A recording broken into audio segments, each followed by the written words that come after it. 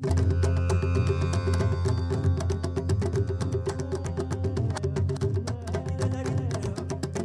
name is Aditya Prakash, and you're listening to A Search for Identity and Beauty, an isolation podcast.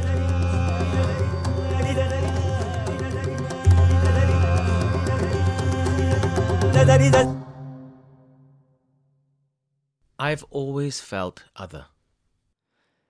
This is a phrase I resonate with many times. I was born in America, but since I started going to school, from kindergarten itself, I was always the brown kid at school. When I went to India to study Carnatic music, I was always the American boy at music class. At school, I get made fun of for having an Indian accent, even though I clearly don't have one. In India, my music friends would tease me for my American accent, even though I don't really sing with one. And at that age, the sense of not belonging anywhere, it felt like a minor annoyance, and sometimes lighthearted, and the butt of jokes. Just the usual experience of growing up. But as I think about it now, that kind of othering, which is seemingly harmless, it is traumatic. And it isn't something that just goes with time. It seeped deep into my consciousness, and it stayed with me. This search for seeking acceptance and a search for my authentic identity became the guiding force behind everything I did, particularly music. I tried fitting in by joining the madrigal singing group in high school, and believe it or not, it was kind of the cool thing to do in my high school. Then I tried out for school musicals, and I even landed the role of Beast in Beauty and the Beast. I also got some cool points from my high school friends for missing months of school to tour with Ravi Shankar, performing at places like the Hollywood Bowl and Carnegie Hall. So I did start feeling some sort of validation and acceptance on my American side, but I was still always the brown kid. The search for a deep, honest connection in my identity, which I saw through music, felt incomplete. The time I felt a deeper and honest connection, an honest bridge between my identities, was when I went to UCLA for my ethnomusicology degree. And this is where I met my bandmates and my best friends, and we started Aditya Prakash Ensemble in 2010. I finally felt my voice had an honest space that sat between the various Indian styles of music that I grew up with, along with jazz through the brilliance of my bandmates. And this felt like a truly authentic identity to me. Both India and America came together in one sound, and I felt like I had a community with my bandmates. So my band was doing well. We were invited to tour India in 2015. And I was happy because I got to bring my American identity to India, a place where I felt like I had to mute my American side in order to seek validation for my Indian side. I know this sounds very complex, but stay with me here. So in India, my experience of India at least, it was a place where the social etiquette of my Carnatic learning was steeped in a religious upper caste conservatism, a place where I had to say I didn't eat meat or I didn't drink alcohol because that isn't something that Carnatic musicians do or talk about openly, at least. There's a sort of piousness that I felt pressured into playing into, and a lot of those misnomers have started to change today, but I'm talking about back then, in early 2000s.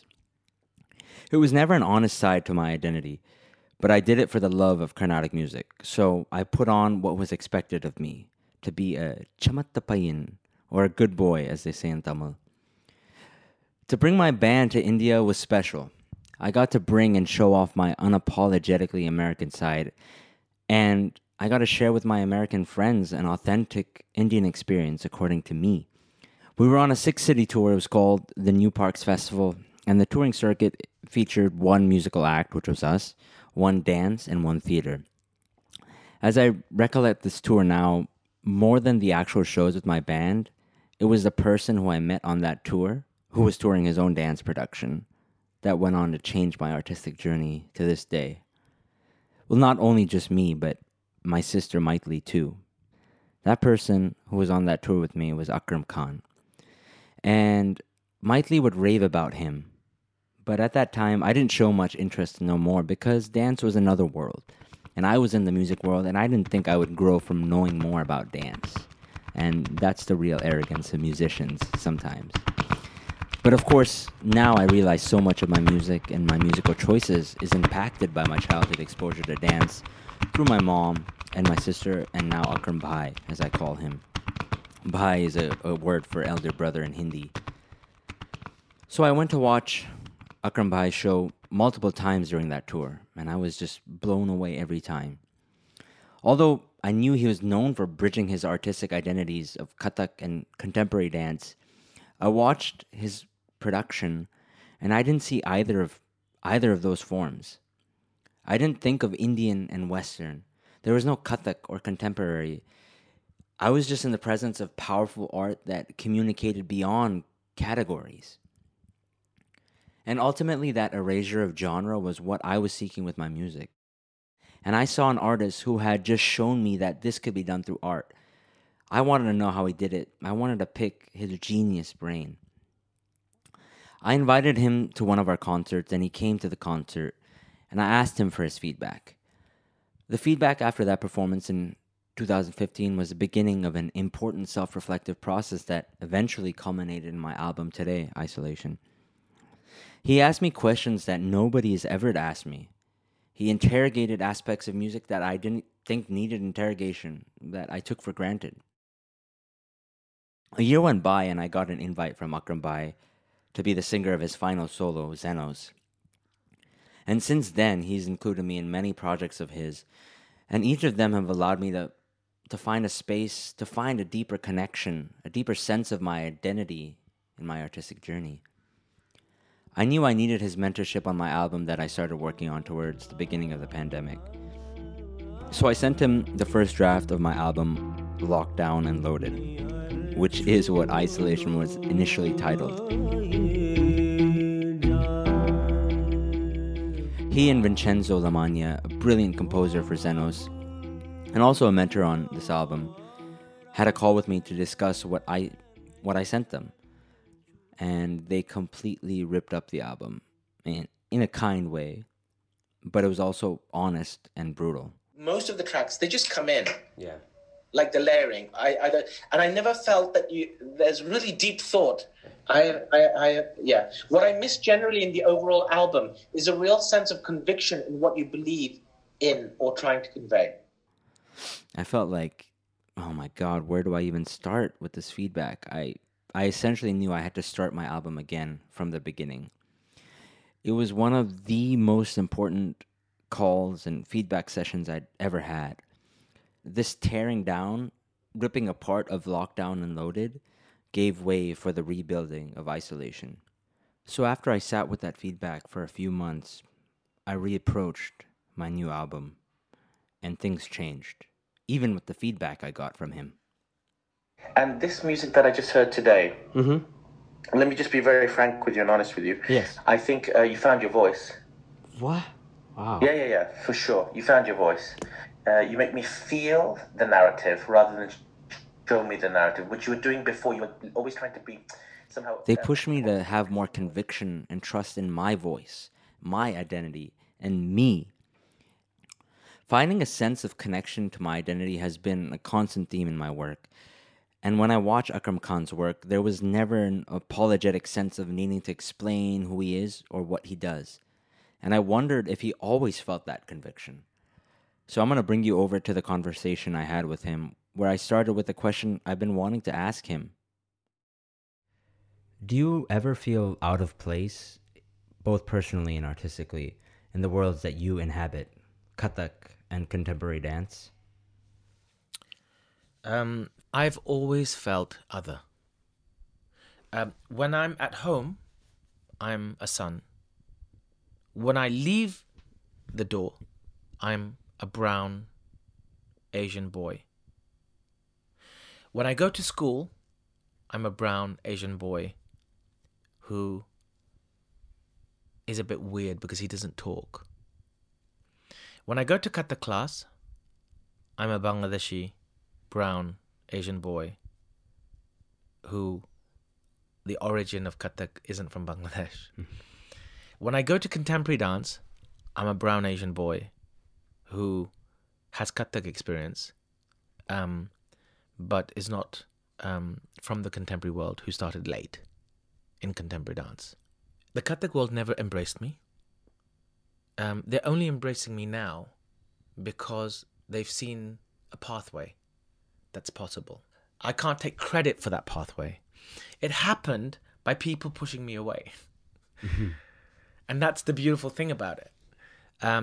It's how you deal with being shut out. You can either stop, it's like falling. You either stay there or you get back up again and find another way around. And so my nature has always been to trip up because people are always tripping me up. Most places, I would say contemporary world accepted me. It's the first time I felt at home. So I can't say everywhere didn't accept me, but it's the unacceptance, it's the not accepting me is the reason I'm here today. I owe it to them. I talk a lot about my mother, very little about my father, who passed away recently, but I owe so much to my father after the rage that I have towards him passed with him. And I started to see that it's everything he said to me that tripped me up constantly, that made me who I am today. It's just who are you? Who am I? How are you going to deal with that? On the one side, your father is telling you you're worth nothing, you will never amount to nothing, as a daily mantra. Until the age of 18, I would say, until I got to university. Every day, without failure. Whisper it. Or shout it. On the other side, other ear, my mother is whispering, those who say things like that, say it because they fear what you may become. The possibilities of what you could become.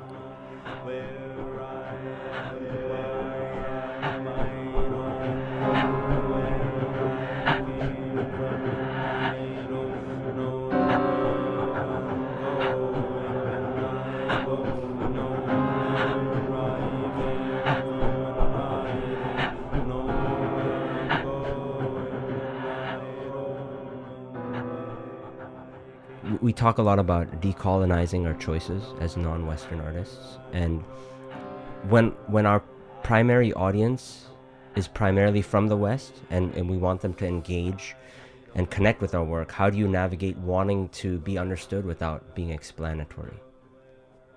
Without being explanatory? Yeah, like in the classical intensive, we talked about how the idea of wanting to explain everything we do is such a colonial thing. Yeah, because it's a way of apologizing. Apologizing, yeah. Because there's so many metaphors within the work that we do that they may not. It might just go over their heads. Right. Yeah. I think if I have a conviction in what I'm doing, it will be universal. People will come into it differently. But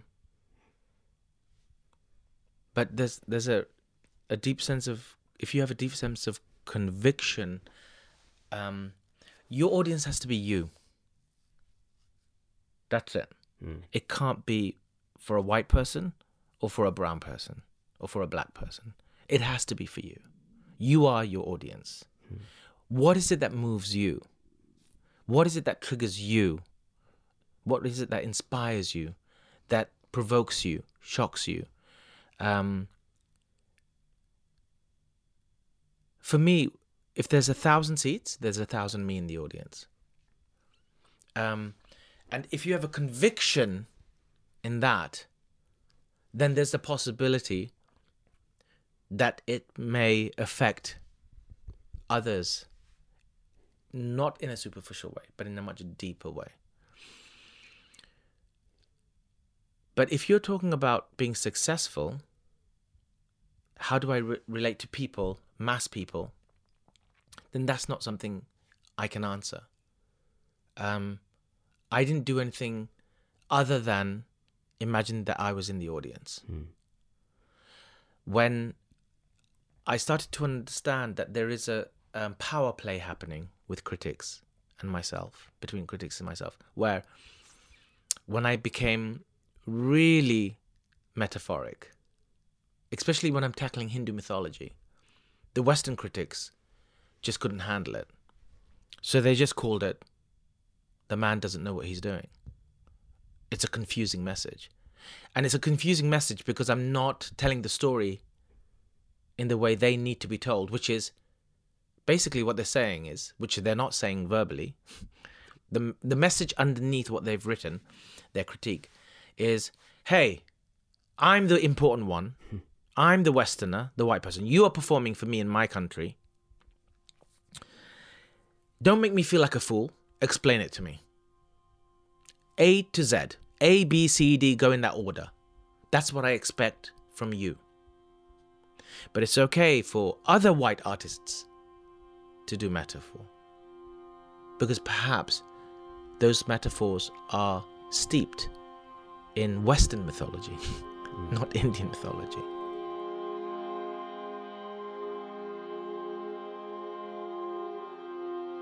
Witnessing your process and the conviction you had in your work, the idea that you're the audience, that has, because I think with me before, I think you've seen that change.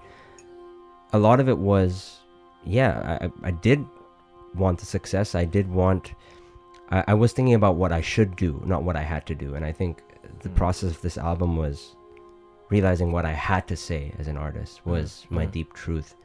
And that I really owe that a lot to you. I mean, no, but I feel like there's some things that you were just saying that you changed, but there's some things you don't change. Your idiosyncrasies, like, you wear the most absurd socks. Absurd socks is the moment you take your shoes off and you come into the studio. You and Vince, We like our socks. oh my God, so colorful. And I need sunglasses. You have to warn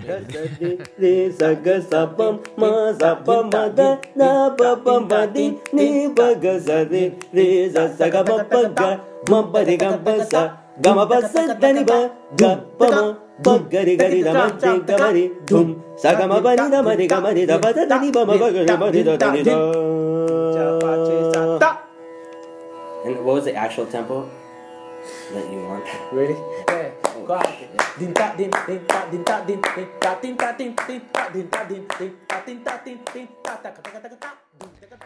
So Akram Bhai, I wanted to know, what does beauty mean to you? It's a formula that is given to you. If I said to my child when they were born that something that everybody else considers ugly, but I say this is beautiful, and everything around that, as that child grows up, starts to hear that this is beautiful, even if it's ugly to the rest of the world, they will believe that is beautiful. So it's the formula that you feed. It's the parameters that you set.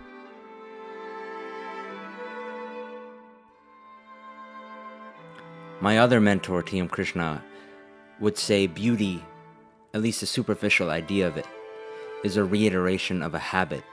And this is dangerous. This kind of beauty keeps us in our own ego-filled, egocentric world, where what we find beautiful or appealing is only what we're constantly fed and what we're comfortable with. And this reminds me of a phrase Akram Bhai would tell me often.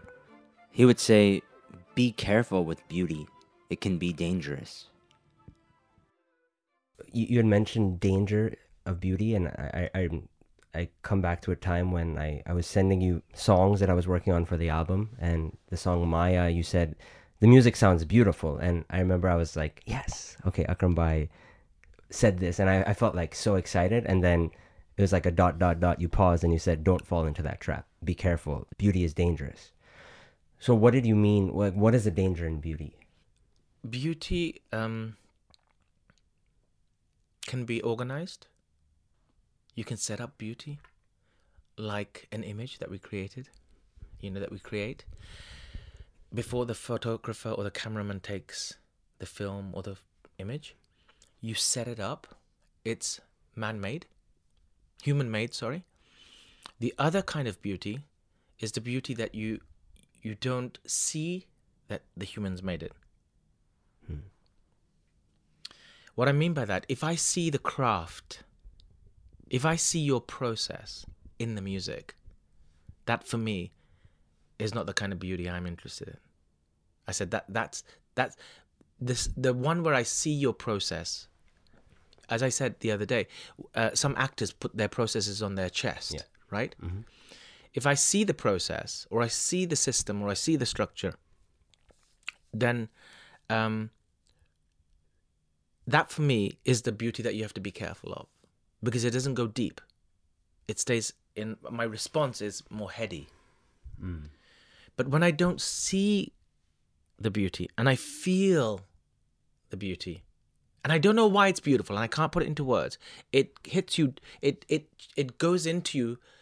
It processes through a very different channel, through my guts, to my guts, and then it filters upwards. And then you start putting words into it, and then those words become sentences, and then you can describe what that feeling was of that beauty. Yeah, this sounds more like the type of beauty that isn't curated. It's not like perfect, and it's not manicured, right? Yeah, I mean, for me, it's the imperfections, the idiosyncrasies. That, for me, is the most beautiful thing. Yeah. There is I feel one has to understand or respect that there is a real profound learning in trying to achieve perfection.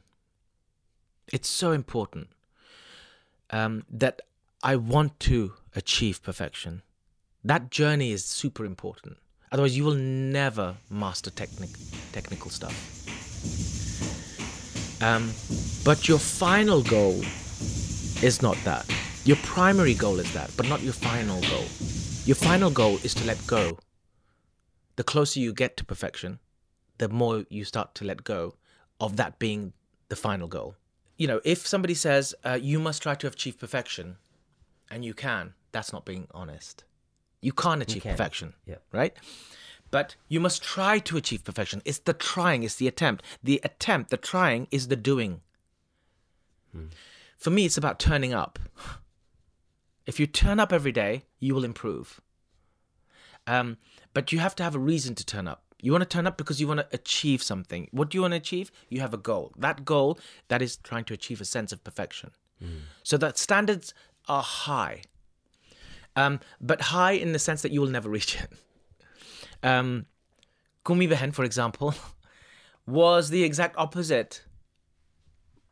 And really shocked me when I was young. She said the exact opposite of what all the other gurus said to me. She said, no, there's no such thing as perfect. You can't be perfect. Actually, if anything, Akram, you are very, very far away from perfection. So, and she said, embrace it. Make that your perfection. And that always stayed with me. I was probably 21, at university. Right. But that's when things started to change. But to be honest with you, Peter Brook also changed that for me. Little mistakes. I love mistakes. I love things that happen by accident. In the journey of trying to find perfection, there are things that will happen that slip. And those things that are slip or default, either you embrace it and it becomes who you are, or you reject it and you keep lying to yourself.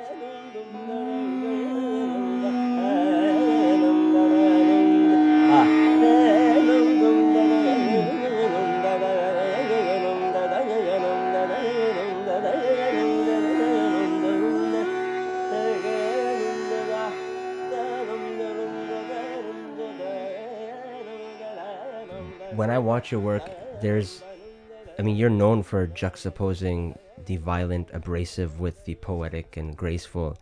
And for me, the first time I see you, and actually every time I see you, it shocks me.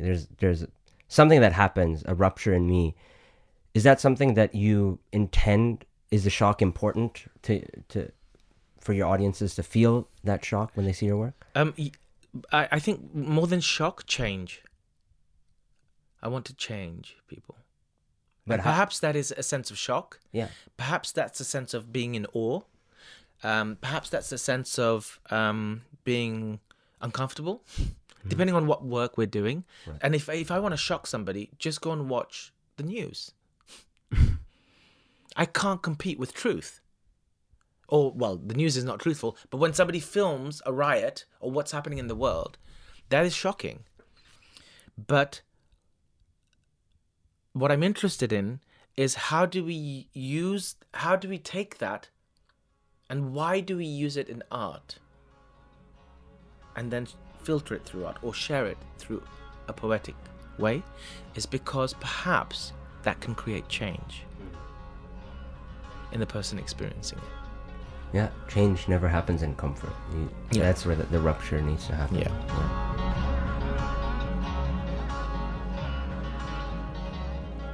And I don't know if I told you this before about seasons of change. You've talked about it, yeah. I have, right? Yeah. I'm interested in change when one sees the work. And I wrote it down. People change in 4 different seasons or for 4 different reasons. The first one is people change when they hurt enough that they have to. Can you say that again? People change when they hurt enough that they have to change. The second one is when they see enough, people change. People change when they see enough that they're inspired to. Third one is people change when they learn enough that they want to. And the fourth one is people change when they receive enough that they are able to.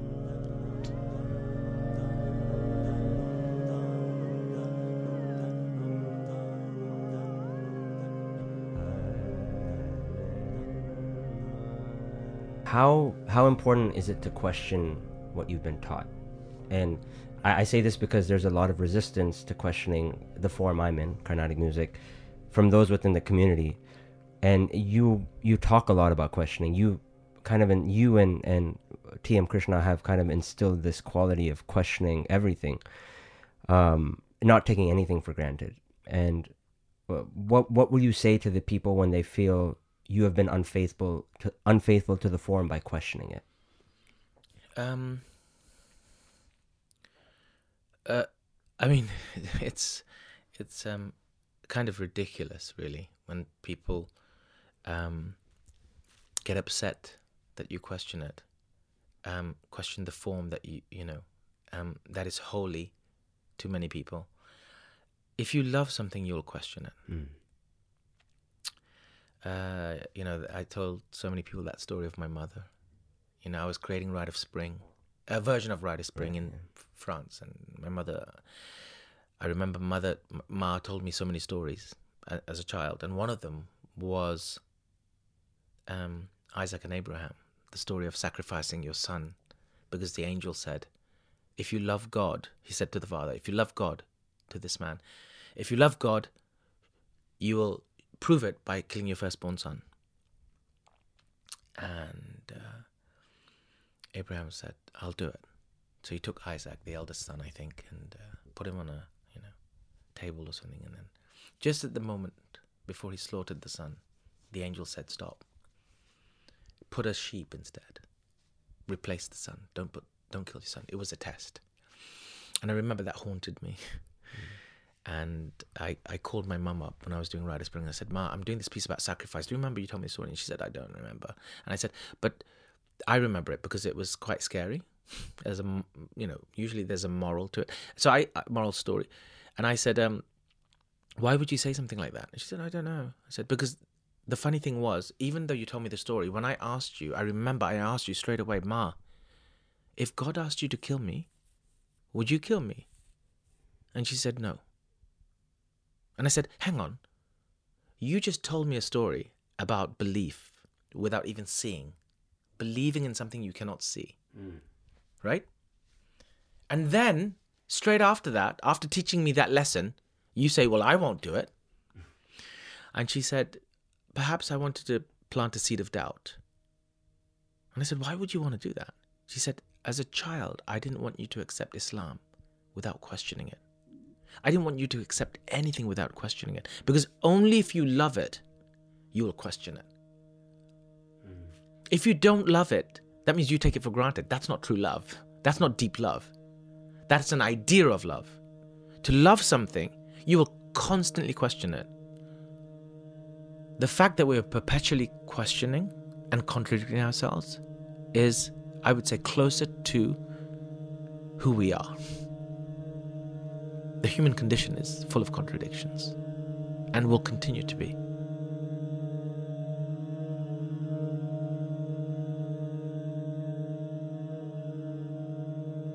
If you love something, you'll question it. I mean, it made a lot of sense to me when I heard it. We so often equate love to blind faith, and I'm so grateful that my mentors constantly challenge that. The questioning spirit is not something that comes naturally to me, to be honest. It's inspiring people around me, starting with my sister Maitali, TM Krishna, Akram Bhai, Vince, Vincenzo.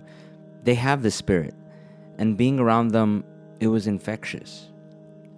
The pandemic gave me a chance to change who I wanted to be, to try something new, and isolation was born out of this change.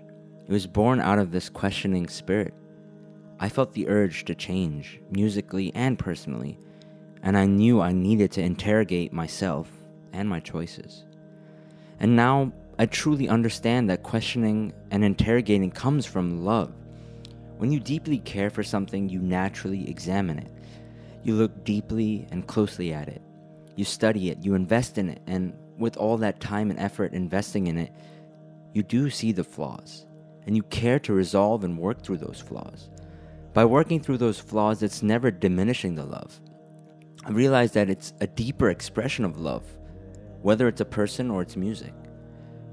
For me, my identity, my search for acceptance, my musical choices, my understanding and relationship to Carnatic music, all of it was up for questioning. It was up for a deep interrogation, a deep cleaning, and I'm so glad because I feel a deeper love for Carnatic music. I feel a deeper love for my identity, and it's not about fusing the West with the East anymore. It's just about being me.